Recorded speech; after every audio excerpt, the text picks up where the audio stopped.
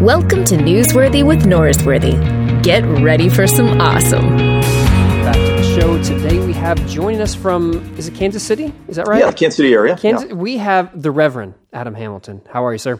I'm doing great. How are you doing, Luke? Good. Do you like the Reverend? That seems like it would be, I've never been called Reverend before, but I feel like I would like it. Yeah, I just tell people call me Adam. So Adam? I'm not big into the title, so no. Or you can call me His Holiness if you'd like. Okay, or the very Doctor, Right Reverend if you want. All that's good. That's all great. Yeah. Okay, good. I'll work on that. Just Adam's good. Adam or Reverend, Most Holy. One of those two. Okay, so you wrote a book entitled Unafraid. Now, as a podcaster, I get books that come into my office like every day, which I'm assuming as a pastor, you have the same thing. Books just show up at your office.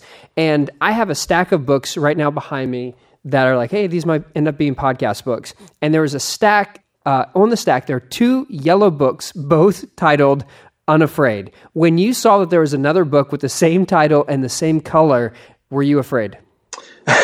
No, I wasn't afraid. It was funny. So we had signed on for this deal in June of 2016, and it was, 8 months later. Harper One sent me a book to review, and it was this other book, Unafraid. and I called my publisher. I'm like, guys, there's another book. Looked at it, the book was about something completely different, but and it was actually, it looked like a pretty good book. But and I sent a note to the author, and I said, hey man, I'm not gripping off your title. I just want you to know I had this deal signed, well before I ever saw your book. But it was too late to change our title, and I actually liked the title a lot, and I felt like it really spoke to what we were trying to address. So no, I wasn't too afraid about that. And you figure out a book comes out a year apart from each other or 9 months apart from each other. Don't worry about it too much. It's people don't remember the titles, and they're not copyrightable. And so, my thinking is, maybe if my book comes out, somebody will look at his too. And, I don't know if anybody look at mine from his, but I don't. It just was, but you do think, gosh, I wish it hadn't had the same title. Well, I'm glad I brought that up and hopefully confuse some people too. Yeah, thanks so much, Luke. With Corey, what was his name? Benjamin Corey. Yeah, that's who it was. Yeah. Yeah, so hopefully just buy 2 copies of the book, Unafraid. Yeah, get one from each author. Yeah, we'll do that. Yeah, right on. Okay, so you, so the story is you do a study of your parishioners at your church, the Church of the Resurrection. What's the name? It's the United Methodist Church of the Resurrection in Kansas City. Okay, and so it's a pretty large church. You said you're expecting 28,000 this weekend for Easter Sunday. Right. Are you going to count them individually? Actually, we do. We keep tracking. We have them log in their attendance, so they sign in, and we have volunteers come in and actually personally enter every name into, and our online community as well, enter their names on the database, and we keep track of attendance. Okay, so how average Sunday, how many people are there? Last Sunday we had 13,000. Okay. We'll be anywhere from 11 to 13,000 on a normal Sunday, and high Sundays we might have 14, 15,000. And then, of course, Christmas we had 34,000, and Easter we'll have about 28,000. Okay, so the average Sunday, 11 to 13,000. How many of those people do you know their name? Do I personally know their name? Yes. Yeah. I think I have about 3,000 people's names in my memory. That's pretty good. I don't think it's too bad. No, and I recognize a lot of faces. But, anymore, and I tell the people, I'm like, I'm sorry, I want somebody to know your name around here, but it's probably not going to be me. And, but, there's somebody, a small group, a pastor, a leader or something. We want everybody to be known. But that's that was the hard thing about the church growing so large for me personally, because I'm a very personal, I like to have a relationship with everybody. I want to know what's happening. I want to be there for them. And as the church grew, I found that lasted until there were about 300 people a Sunday in worship. And then at 300 a Sunday, I no longer could really be involved in all the things I wanted to be involved in. Yep. And, the larger you get, the harder that becomes. Eugene Peterson, I think, has talked about that 300 number, where once it gets over, you can't pastor. And I came from a church of 100 people, and now last Sunday our church had 1,000, which seems that's great. Nothing compared to the number you just said. But one of my struggles is that what you experience, like as a pastor of a 100-member church, like people, everyone's issues and what's going on and their kids and but when you get to over a certain size, like you just can't. And so when you have 3,000 names, there's 13,000 there, 10,000 people, you don't know their name. What is your official phrase that you use when you see them? Hey man, what's up, dude? How's it going, partner? What do you go with? What is the Kansas City greeting? Well, first of all, we're helped because we wear name tags, which I know a lot of people hate, but I'm just like, I want to call you by name. And here's what I find. So people, bag the name tag idea, but people sit in the same row in your church almost all the time. They sit in the same section. They sit within a row of the same place. After the third time of introducing themselves to the people they only see on Sunday, they're too embarrassed to ever ask again. And so without a name tag, everybody's playing the game that you just talked about, And so if you have a name tag, eventually I get to know you and remember your name, and I don't feel as disconnected. And so we do that. But no, a lot of times I'll say, okay, I know your face, can't remember your name. Remind me your name, and I just come out and tell them that, remind me your name, and pretty much they know, And I'll tell them, and I tell them before they join, look, I'm embarrassed by this. I really want to know all your names, but if I don't, please remind me of your name, because I care, and I want to call you by name. And we found, calling people by name is really important. So yeah, that's part of the challenge. I mean, there's something in the Bible about Jesus calling people by name and people knowing Jesus. It seems like it should be in there. So you guys have 13,000 name tags on an average Sunday. Good well, they don't all wear their name tags, but many of them do. And so, yeah. I'm going to be real honest. I wouldn't wear a name tag. And you would? Or I you wouldn't. Would not? No, I would. If I'm the preacher, I would. But as I'm just saying, I'm not that good of a person. And so maybe I need to hear you preach more, and then I would become a better person. Because, but I get the argument makes sense to me. I get it. Well, and I'll tell you what I like is I tell them when they come forward for Holy Communion. So Sunday we had the Eucharist, and when they come forward, I will call them by name if they're standing there, like, Susan, this is the blood of Christ shed for you. But I've also told them, even if my mom goes to our church, I won't even call her by name if she doesn't have her name tag on. It's like, so if you want people to know you and to be known, it's a tool. But and again, I know a lot of people. I was at an event recently, and people are like, "Oh, come on, seriously? That's just like horrible." And I'm like, "Well, I don't know which is more horrible: to go to church with the same people and to sit next to them for 52 weeks a year and have them not remember your name because after the third time they stopped asking, or to really give people a chance to try to learn it, And so, but I mean, I'd say half of our people wear their name tags, half of them don't. I fully agree with what you're saying. I don't know if I'm a good enough person, though. I'm just being honest. But you're right. Like, I love the idea of, like, you're not going to call your mom by name if she doesn't have a name tag on. I did my grandma's wedding, which is weird enough in itself. And every time I do a wedding, I always write the person's name in big font at the very top of my notes. And I even did that with my grandma. I wrote grandma at the top of the notes. Because if you get it wrong, like when you're taking communion or experiencing Eucharist, or you're in you just can't recover from that. So well, and that's the thing. That's why I tell them, I'm not going to call you by name, even if I know your name, because if I just get it wrong in the moment and you're receiving the Eucharist and I've called you by the wrong name, it just kind of blows the whole Eucharist for you. Now you feel like, oh, wait, my pastor's been my pastor for 15 years and he doesn't even remember my name. Yeah. So, it's just kind of a... I get it. Anyway. Okay, going back to, of your parishioners, you had 2,400 participate in a survey about the idea or the issue of fear. And the results were overwhelming. 85% had a moderate to significant amount of fear. When you sent out this survey... did you expect to have that high of number of parishioners with issues of fear? I really didn't. And, I'd say, so moderate fear means I recognize my fear. I feel it, with some regularity across the course of my life. I'm not debilitated by it, but I feel it. The other answer was, every once in a while, but not often. So moderate is, I feel fearful on a regular basis. Severe is, or significant is, it's debilitating to me, and when I looked at the survey, one of the things two things surprised me. One is the high levels of significant level of fear. So 45% of young adults 18 to 35 reported feeling or living with significant levels of fear. That's pretty dramatic. I mean, so it's 87 or 88% altogether for the young adults, but 45% with significant levels.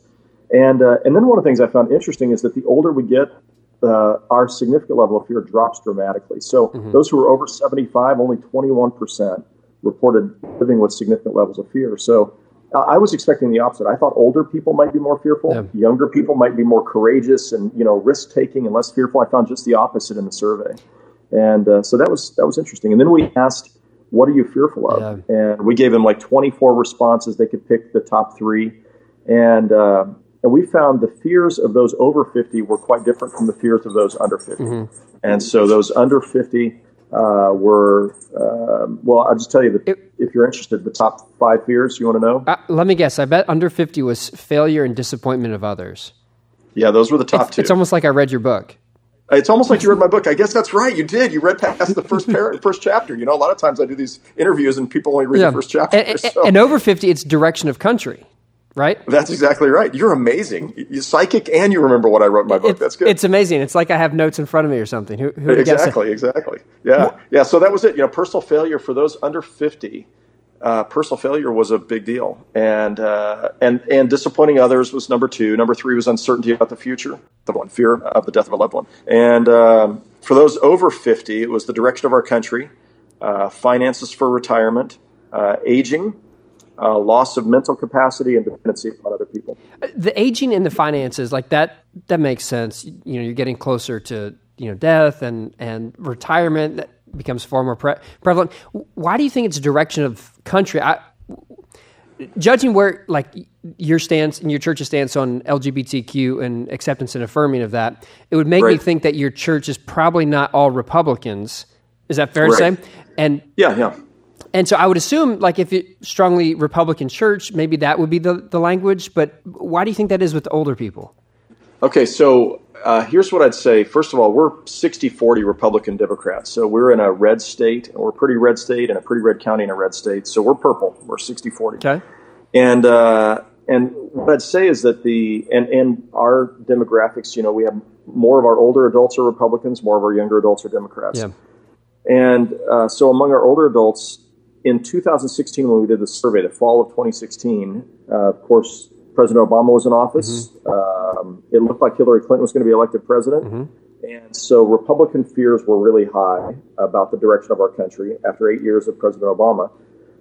When President Trump was elected, I will tell you, if we did the same survey today, we would find that may not be number one among our older adults. Mm-hmm. And many of the older adults, though in our congregation, they're not fond of what Trump does or says, but many of them are fiscal conservatives. And so,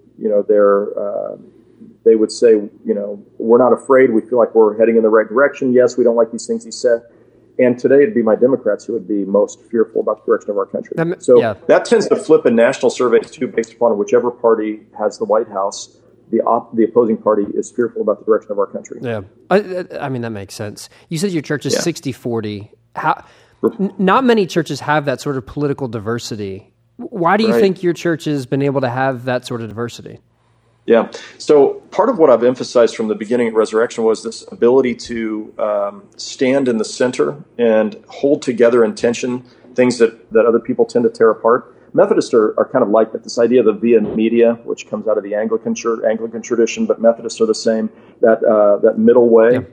And so we tend to be a church that holds together the right and the left. People ask me, are you a liberal or conservative? I can't figure you out. I'm like, yes, of course. Mm-hmm. They're like, no, which one? And I'm like, do I have to pick? Because I think those are both really good terms. To be liberal means to be open to new ideas, constantly reforming, generous in spirit. To be conservative means that there are some things you conserve and they're really important. And you don't toss them aside because they're no longer in style.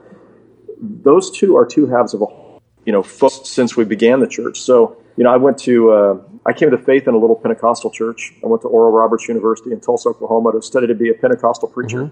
Mm-hmm. Though I always had a lot of intellectual questions. And after my first year there, I found it didn't work for me, the sort of approach that I had been taught, kind of black and white approach to everything. And it was then that I, started studying Wesley and I became a United Methodist.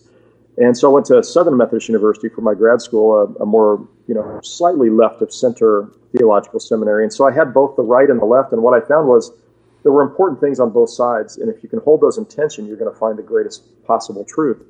And so that's the way I've led the church too. And so we've said, it's a value that we have here that you're in Sunday school with Republicans and Democrats. It's a value we have that you are with liberals and conservatives.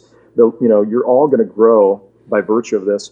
The key thing for us is that we're seeking to follow Christ as best as we can understand what it means to follow Christ, and we need the people on both sides. And so, that's been it's a really fun place to be, and it's also challenging. Sometimes I'll preach sermons and I'll get an equal number of hate mail from both the right and the left, and sometimes I'll preach sermons that just one side gets mad at, and the next sermon the other side will get mad at. It's kind of interesting, but most of our people, I think, value the fact that we hold those things in tension. I think it'd probably be easier if you just had one side or the other. It'd make your job easier because the party lines and the things that you're supposed to say.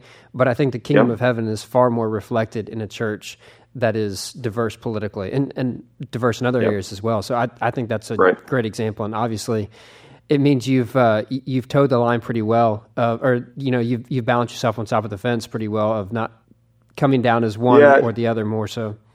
Right. I mean, inevitably I have people say, well, you're too liberal, you're being too political or whatever. I mean, we pastors hear that from time to time.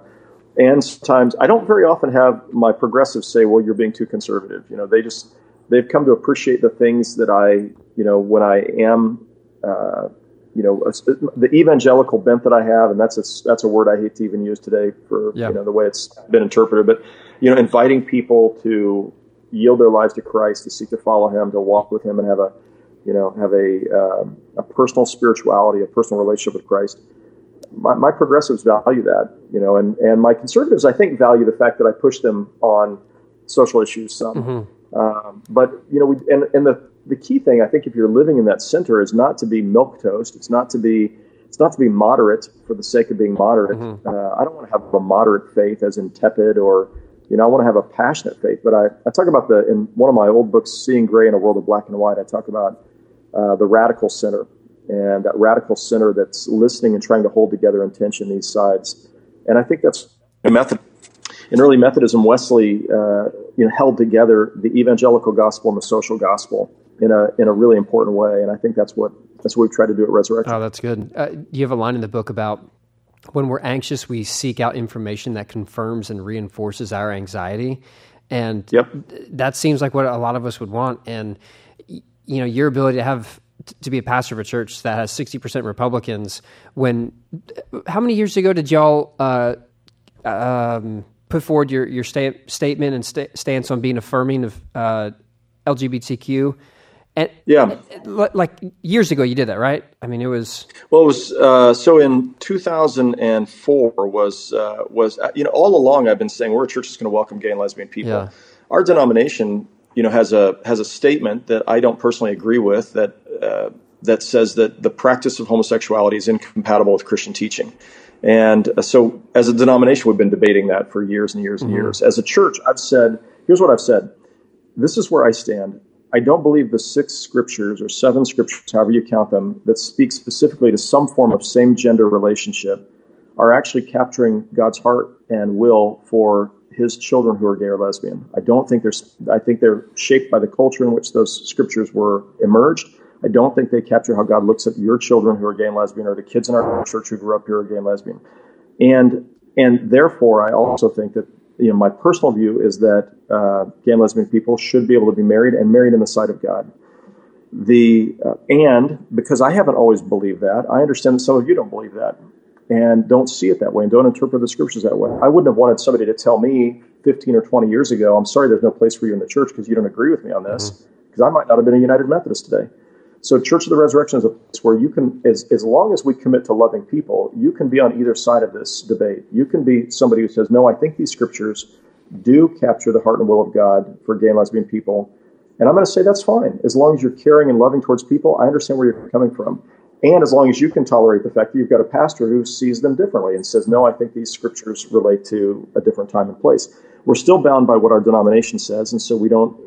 Our pastors can't officiate at same-sex marriages because we would lose our credentials. We wouldn't be able to be pastors anymore here, and so until that changes, we abide by the rules of the Book of Discipline. But we have probably 800 or 900 gay and lesbian people who are part of our congregation, families, married people, married with children, and so that's been a source of struggle. But my most sort of the sermon that was most clear about that sort of tipped the apple cart was in 2004. We had about 800 people leave the church over the course of the next 10 months, upset.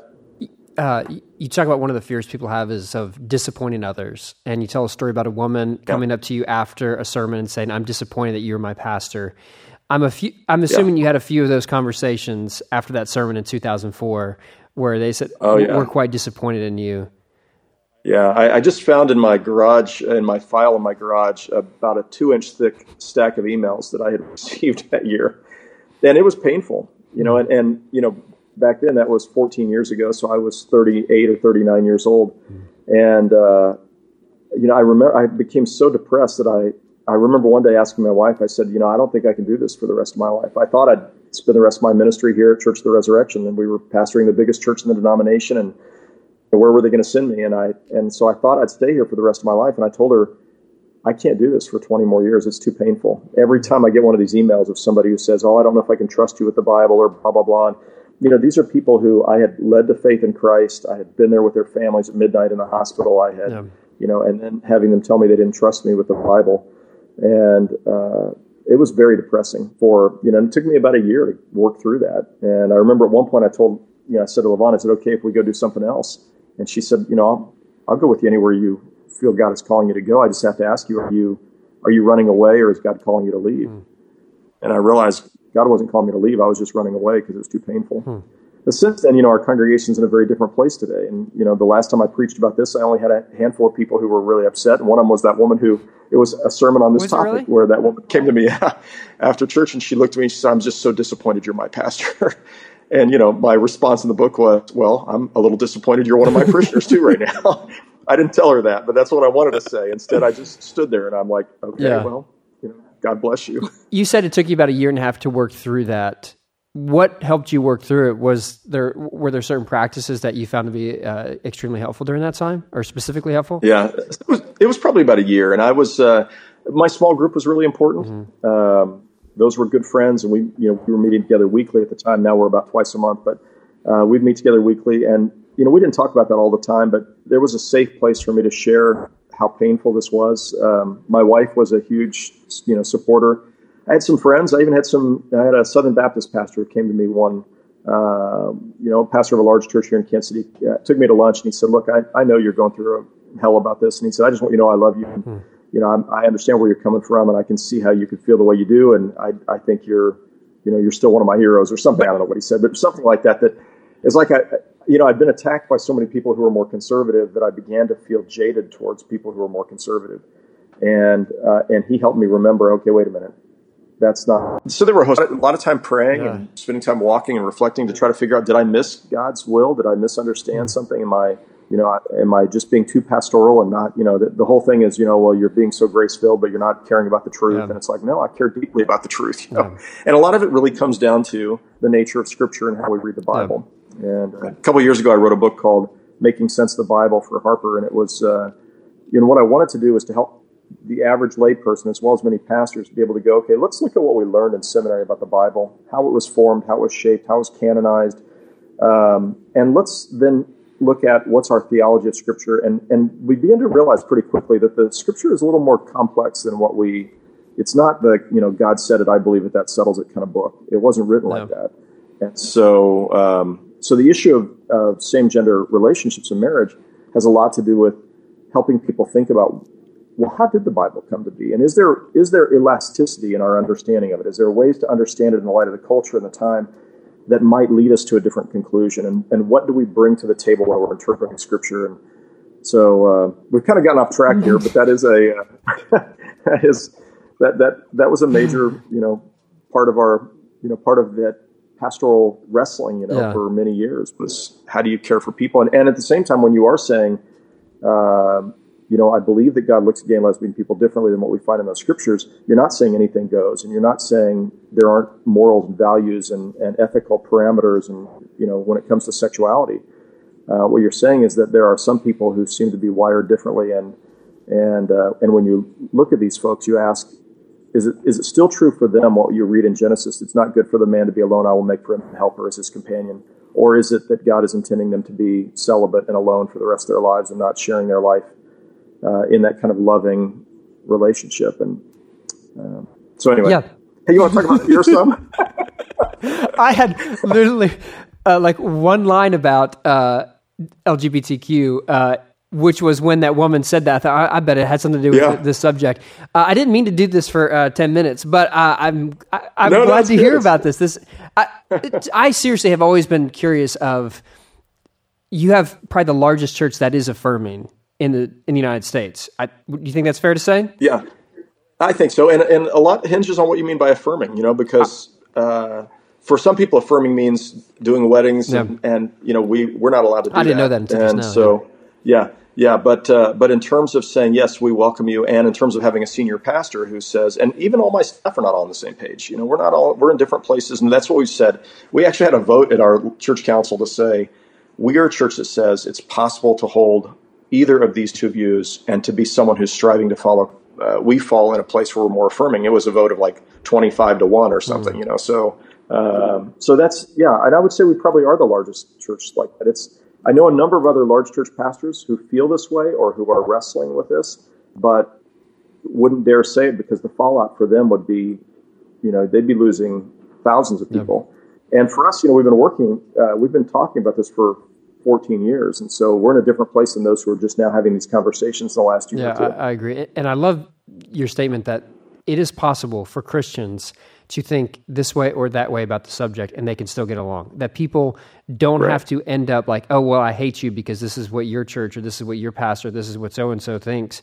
It doesn't have to be the issue that divides everyone on.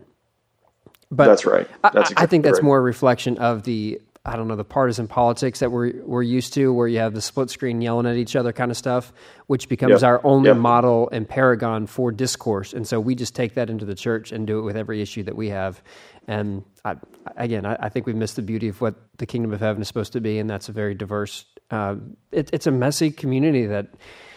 In your book, you talk about how you have a former zealot and a former tax collector that are the disciples. These are people who would be polar extremes in their political sphere. Yeah, that's who Jesus brings together. That's exactly right. Yeah, and a friend of mine, Glenn Miles, shared this with me over a dinner conversation, and he thinks he got it from Ortberg, so I don't know where it came from, but I love this idea. You think about it, the Zealots were absolutely convinced that the Romans needed to go, and they were willing to kill. Shortly after the time of Christ, they're carrying around daggers, and killing people. And so you're talking about, a pretty politically, very strong convictions and on one side, and then you got Matthew, the tax collector, who's collaborating with the Romans. And these two are both called to be disciples. You're talking about a very conservative Republican and a very progressive Democrat, if you were to give modern day labels. And yet Jesus called them both, and they sat together and they ate together and they broke bread together. They followed Jesus. And I'm guessing they had some really, strong conversations with each other. But the thing that united them was their desire to follow Jesus. And the fact that Jesus chose people who had differing views seems to have been, it's a picture of what the church is meant to be. We are stronger when we have people, who are not all thinking the same way, acting the same way. We're stronger when we have a chance to hear different voices, I think. I agree. I also think that first night sleeping in the tent next to the zealot probably wasn't that comfortable for Matthew. He's like, how converted are you? Do you still have the sword? Do you still have that dagger? Exactly. But nevertheless, that's what Jesus continues to do, call people from all over the place to follow him. So let's talk about fear. Let's just make a hard transition back to fear. Is that good for you? I don't want to do you disservice because I enjoyed the book. Okay, why do you think fear? So it was a big issue for the survey that you put out. Our church does this practice that we call prayers of the people, which of course we didn't come up with that phrase. Yep. But people fill out prayer cards, and inevitably, main things that comes in when we send out these prayers of the people cards is fear. Like fear of all the stuff that you mentioned. Obviously, politics is one of them. Getting older, finances, retirement, my kids, my marriage. Yep. And you have this great stat about how people perceive that now is a physically more threatening time, that there's more crimes going on, even though statistics would show that it's actually less, crime is actually on the decrease right now. So why do you think people are so fearful right now? What do you think is perpetuating that? Yeah. Well, I think there's a couple things. One is I think the political season of 2016 raised the level of fear for all Americans. In 2016, Americans were more fearful than any time since 9/11, since just after 9/11, which is remarkable if you think about that. And a lot of that came from the political rhetoric, which talked about how we needed to be afraid of Muslims, we need to be afraid of immigrants, we need to be afraid of refugees. I mean, there was just a lot of fear that was out there, not just at the presidential level, but at the local level as well. Crime was another one of those things that people were talking about, and the fear related to crime. So you've got information that's being spread, and politicians on both the right and the left know the quickest way to move people is to appeal to their fears. And you've got a 60-second soundbite in a commercial. You're going to use it. Fear is the most powerful way of moving people. And typically you're making people afraid of what will happen if the other party, the other guy or gal gets elected. So election politics is part of it. Part of it is the way we entertain ourselves today. So now, we used to get the news in the morning and at night. Now we have our apps are giving us the news, breaking news 24/7. And you've got an entire industry that's built on trying to get people to tune in. And the way you tune in, you're not going to tune in to hear happy news. Who's going to turn into CNN just to hear happy news? You're going to tune into CNN or, Fox News or whatever it is you listen to. You're going to tune in because there's something happening that you're wondering about, or you're worried about, or you need to find out about. And so, with my apps on my phone, it's vibrating at least once an hour with some kind of breaking news story. Then I got an Apple Watch, and it vibrates every hour when there's a breaking news story. Then I have 4 news apps because I want to have some on the right and some on the left, and they're all vibrating. So 4 times an hour at least, I'm getting a vibration telling me that something on my wrist or in my phone telling me that something bad just happened around the world. And it's hard for me to put that into perspective and remember that, hey, wait, there's 7 billion people on the planet, and there's one of these things that happen. Instead, it feels like, man, look at all the horrible things that just happened in the world today. And so if something is, scary or frightening, that's what we're going to put out there for folks. I don't think the news media wants to do that. You look at the evening news, and the last story every night is some good news story. They're trying to put something good out there, but what the media folks will tell you is people tune in because they're worried or afraid. So we got to give them stuff for them to tune into. So I think that plays some role in it as well. And then, by nature, we're just wired. We are physiologically designed by God to be aware of possible threats. And this is a gift from God. It's what allows us as a human race to survive.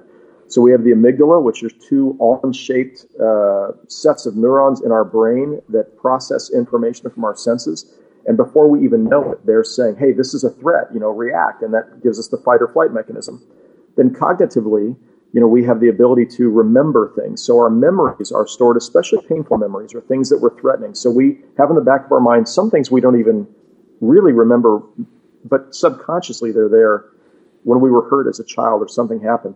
And when something looks similar to that experience we had in the past, we find ourselves afraid. And then we have an imagination that imagines possible threats. And finally, we have data inputs, which include our news sources and other people that we trust telling us about possible threats. So you take all of those things together, and they can easily lead us to be fearful. And in order to deal with that, what I've laid out in the book is a sort of 4-step process using the acronym of FEAR as a way of saying these are things that human beings have always done to be able to live unafraid, to be able to face their fears and not be overwhelmed by them. And it definitely seems like you still are friends with Southern Baptist preachers because you do have an acronym for FEAR, which you really do both sides. Yeah, I ripped them off. Yeah, exactly. Yeah. No, I debated that whether to put an acronym in there because I thought, it's easy to sort of knock those things, and I agree with it. But I thought, how can I give people some way to remember a hook to remember these 4 steps? Works, yeah. And and at least for me, it worked. By the end of the sermon series, when I preached through this, people I think remembered. Oh yeah, there's those 4 things that I need to remember when I'm feeling. Yeah, which are. Okay, so the first one is facing our fears with a bias of hope. I describe it as facing our fears with faith, but it's not faith in God yet. This is just the trust that, normally things aren't as bad as they seem. We work ourselves up, but hardly ever is the worst thing what really happens. And even if the worst thing does happen, somehow we make it through. So it's a bias of hope. And the second is, so that's the F. The E is examining your assumptions in the light of the facts. So it's actually taking the time to research the thing that I'm afraid of. Don't just take it based on what a politician said or based on some, email you got, but actually dig deep and find out what is the reality of the, and so examining your assumptions in light of the facts. The A is attacking your anxieties with action. Fear is meant to move you to act. I mean, the reason why you have this fear mechanism is to move you to do something. And often we instead don't do anything. We're paralyzed by our fears, which leaves the fear still working on us. And then the last thing is where our faith does come in, and that's the R is releasing our fears to God or releasing our cares to God. So facing your fears with a bias of hope, examining your assumptions in the light of the facts, attacking your anxieties with action, and releasing your cares to God. And, it's interesting. Most positive psychologists, most people who are therapists who are working in this field draw upon at least 3 of those 4 in their treatments to this day. And this, if you look back throughout history, people have used these same steps. They've called them different things, but they use these same steps to confront their Yeah, fears. and I think it gives you like a handy resource that you can draw upon in those moments where you're going to, okay, I'm going to face Right. this. I'm going to examine what's underlying this. I'm going to attack whatever anxiety I have. I'm going to let go of things that I can't hold on to. I made a joke about the acronym, but there's a reason people have done this for so long is because Right. like they work. Like people hold on to them. Yep. Yeah. You talked about this idea of extinction, which is you connect it to Pavlov's and his dogs about how Pavlov's Yep. dogs, they hear the whistle or whatever, the ring, and then they start salivating. But you can also have those sort of things that are hardwired into us, like conditioned, operant condition, I believe is what that's called. Yeah. Undone, and that's called extinction. Like there's ways to work away from our natural responses. That's right. And then so we learn fear from our life experiences or from what other people have taught us. We can also unlearn fear. That's the whole idea. So unlearning fear is extinction. It's easy to think about this when you were a kid, you wanted to jump off the high dive, or somebody wanted you to jump off the high dive at the swimming pool. Well, you look at it and you go, there's no way, I can't do that. So you jump off the side of the pool instead. You take a baby step and you go, okay, I survived that. Maybe I can go to the low dive. You're afraid to jump off the low dive the first time. But eventually you work up the courage and you jump off and it's so scary. I think I can make it. And eventually you climb up the high dive. You probably don't jump off. You go back down the stairs. You go back up again. You go back down. You go back up. And finally you jump off and you realize I survived that too. That's a childhood example. But in our lives, this idea of facing our fears, stepping towards them, taking them on in bite-sized pieces is one of the ways that we conquer our fear. And so it's, again, facing your fear with the bias of hope that this probably won't kill me. Now, if it's, handling rattlesnakes, you probably shouldn't do that. So if there's something that you really have a high likelihood of dying from, you don't face your fears with hope, or with faith, a bias of hope. You actually run away from those kind of things. Okay. So, well, my next question was, where do you think the Gospel of Mark actually ends? And I think you just answered that for me, since you're not doing snake handling stuff. Okay. In the book, you tell a story about the Buddha. I can't pronounce his name before he was called the Enlightened One. But the story is he's lives this charmed life. He's the son of a king, emperor, something like that. Mm-hmm. Yeah, well, it's a local king, a tribal king. But then he breaks free of royalty and he goes out and he sees a person who's old, and then he sees someone who's sick, and then eventually he goes back out and sees someone who's dead. And those experiences rattle him so much because he's like, is this inevitable? Is everyone going this direction? Are we all going to be anxious? And then he overcomes that, and that's how he becomes the Enlightened One of... right. So... This is not a very fair reading of Buddhism, but some might understand Buddhism as we're just going to ascend over the struggles of life, and we're going to be disassociating from them. And it seems like the story of Jesus, which is, again, that's not a charitable reading of them, and obviously that's not what everyone's going to say who's a follower of the teachings of Buddha. But the way of Jesus is almost like, hey, we're going to step into the sick and death, and we're going to step into what it means to be decrepit. So many of us want to run away from that sort of those fears. Do you feel like that's a healthy way to deal with fear, or is there better ways? Yeah. So the last section of the book starts off with this interlude with the Buddhist story, and and part of that was just to say this is something that people have been anxious about. And these are the three classic fears: growing old, getting sick, and dying. And I think Christianity offers, as you pointed out, I would say a better way of addressing those fears. And it's not just coming to the place where you are no longer clinging to life. That was the Buddha's answer in part, was that, suffering comes from clinging. And so if you don't cling and you let go, then you won't suffer. Well, it took him hundreds and hundreds of lifetimes to, according to the Buddhist tradition, to eventually let go. And I think for us as Christians, we look at this and we say, wait a minute, there's a difference. We try to understand them. We, lean into them. We take action where we need to. In other words, like when it comes to our health, we try to take care of ourselves, and but we also have this sense that whatever happens in our lives, God walks with us through it. What makes me not, and so releasing our cares to God in faith is not the only answer to fears, but it is a very powerful answer to fears. And I mentioned in the book, long before Zoloft and Xanax were invented, there was prayer and spirituality and releasing our fears to God. And so for me, when I'm facing things that I'm fearful of, I'm going to do all these other things. But in the end, I'm also going to say, okay, God, I need your help. I'm going to trust that you're walking with me wherever I'm going, whatever I'm doing. I'm going to trust that in the light of Easter, as Frederick Buechner said, in the light of Easter, the worst thing is never the last thing. There's always hope. And so the worst thing for many of us is the thought of our death or the death of somebody that we love. But if we believe in Easter, then even death is not the end. And so, this profound idea that there's always hope. And it's not that God causes all the cruddy things to happen in our lives, and it's not that God's going to instantaneously remove them from us. That's not how it works. But God has said, when you walk through the fire, I'm going to be with you. When you walk through the flood, it will not overwhelm you. I am going to be with you. And that's, over and over, 140 times in the Bible you find the words, don't be afraid. And they're almost always followed by these words, for I am with you. And I say in the book, it takes as much emotional energy to imagine the worst possible outcome as it does to imagine that God is walking with you no matter what. It takes the same amount of mental, psychic energy to imagine one or the other. And when it comes to faith, I think, Hebrews' definition of faith is the evidence of things hoped for, the substance of things not seen. What that points to, I think, is the importance of our imagination. God gave us an imagination to imagine things we can't see, to imagine possible threats that are on the horizon, right? When it comes to fear, we use our imagination to imagine things we've not even seen, but they're possible threats.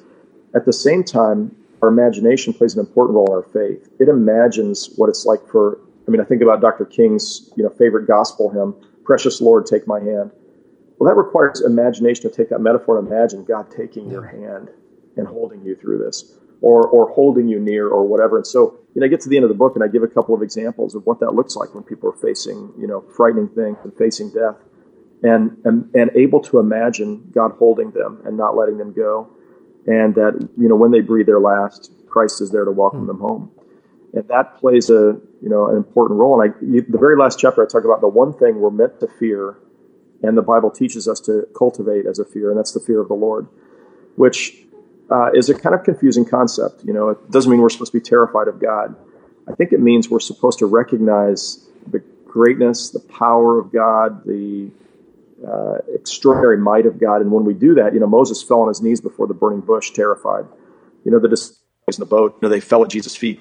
And I think when we see and imagine in our minds what the scriptures have taught us about how great God is, how big God is, then somehow all the other problems we face seem a little smaller.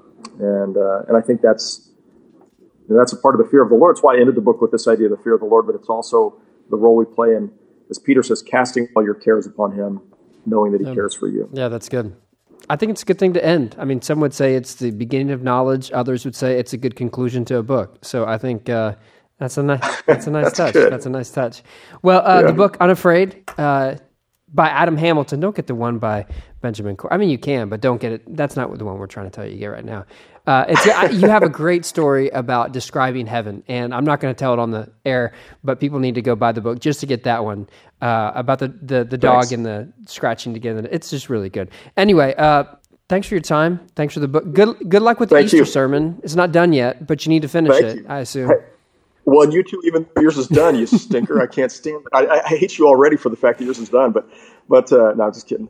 Hey, one other thing listeners might be interested in is we created this to be a book, just a trade book for people to read, and obviously pastors to be able to enjoy and read. But we also thought, what if a church made this a church-wide emphasis? So we have, there's the book, but there's also a small group components. There's a DVD with 5 15-minute video sessions. I interview a neuroscientist from Vanderbilt. I interview a Fortune 100 CEO talking about fear in the workplace. Interview a marriage and family therapist, Bishop Will Willimon, who wrote a book on fear of the other, and my wife, who struggled with anxiety and panic. She's on one of the sessions. There's a leader's guide. Then there's a children's component with a children's book, because we thought fear is a big thing for kids, and maybe parents can help their children with fear. And there's a youth component as well. So the idea is that small groups, Bible studies, Sunday school classes, youth group, they could all be having a 5-week church-wide focus on this. And that in the process of doing that, everybody knows a friend who's afraid, who's struggling with fear, and that they might invite their friends to church. The pastor might speak into 5 different fears. The book may or may not be helpful to them, but I think it would be. There'd be illustration stories and other ideas for them. And that congregations that really the church could once more be a place that, instead of eliciting fears from people and stoking the fears of people, we might actually be a place to help people find that they can live unafraid with courage and hope, in the light of the uncertain times we live in. Here's the thing. If you wouldn't be doing all the work you go. for us other pastors, writing curriculums, small group stuff, you could be done with your sermons. But instead... that's exactly you're doing right. everything for us. So that's why people like me are already done. So that's a great resource, and obviously people can find that online. But Adam, thanks for the time. Hey, Luke, thank you very much. Good to see you, man. Thanks for checking out Newsworthy with Norsworthy. Make sure to subscribe to the podcast on iTunes. You are now adjourned.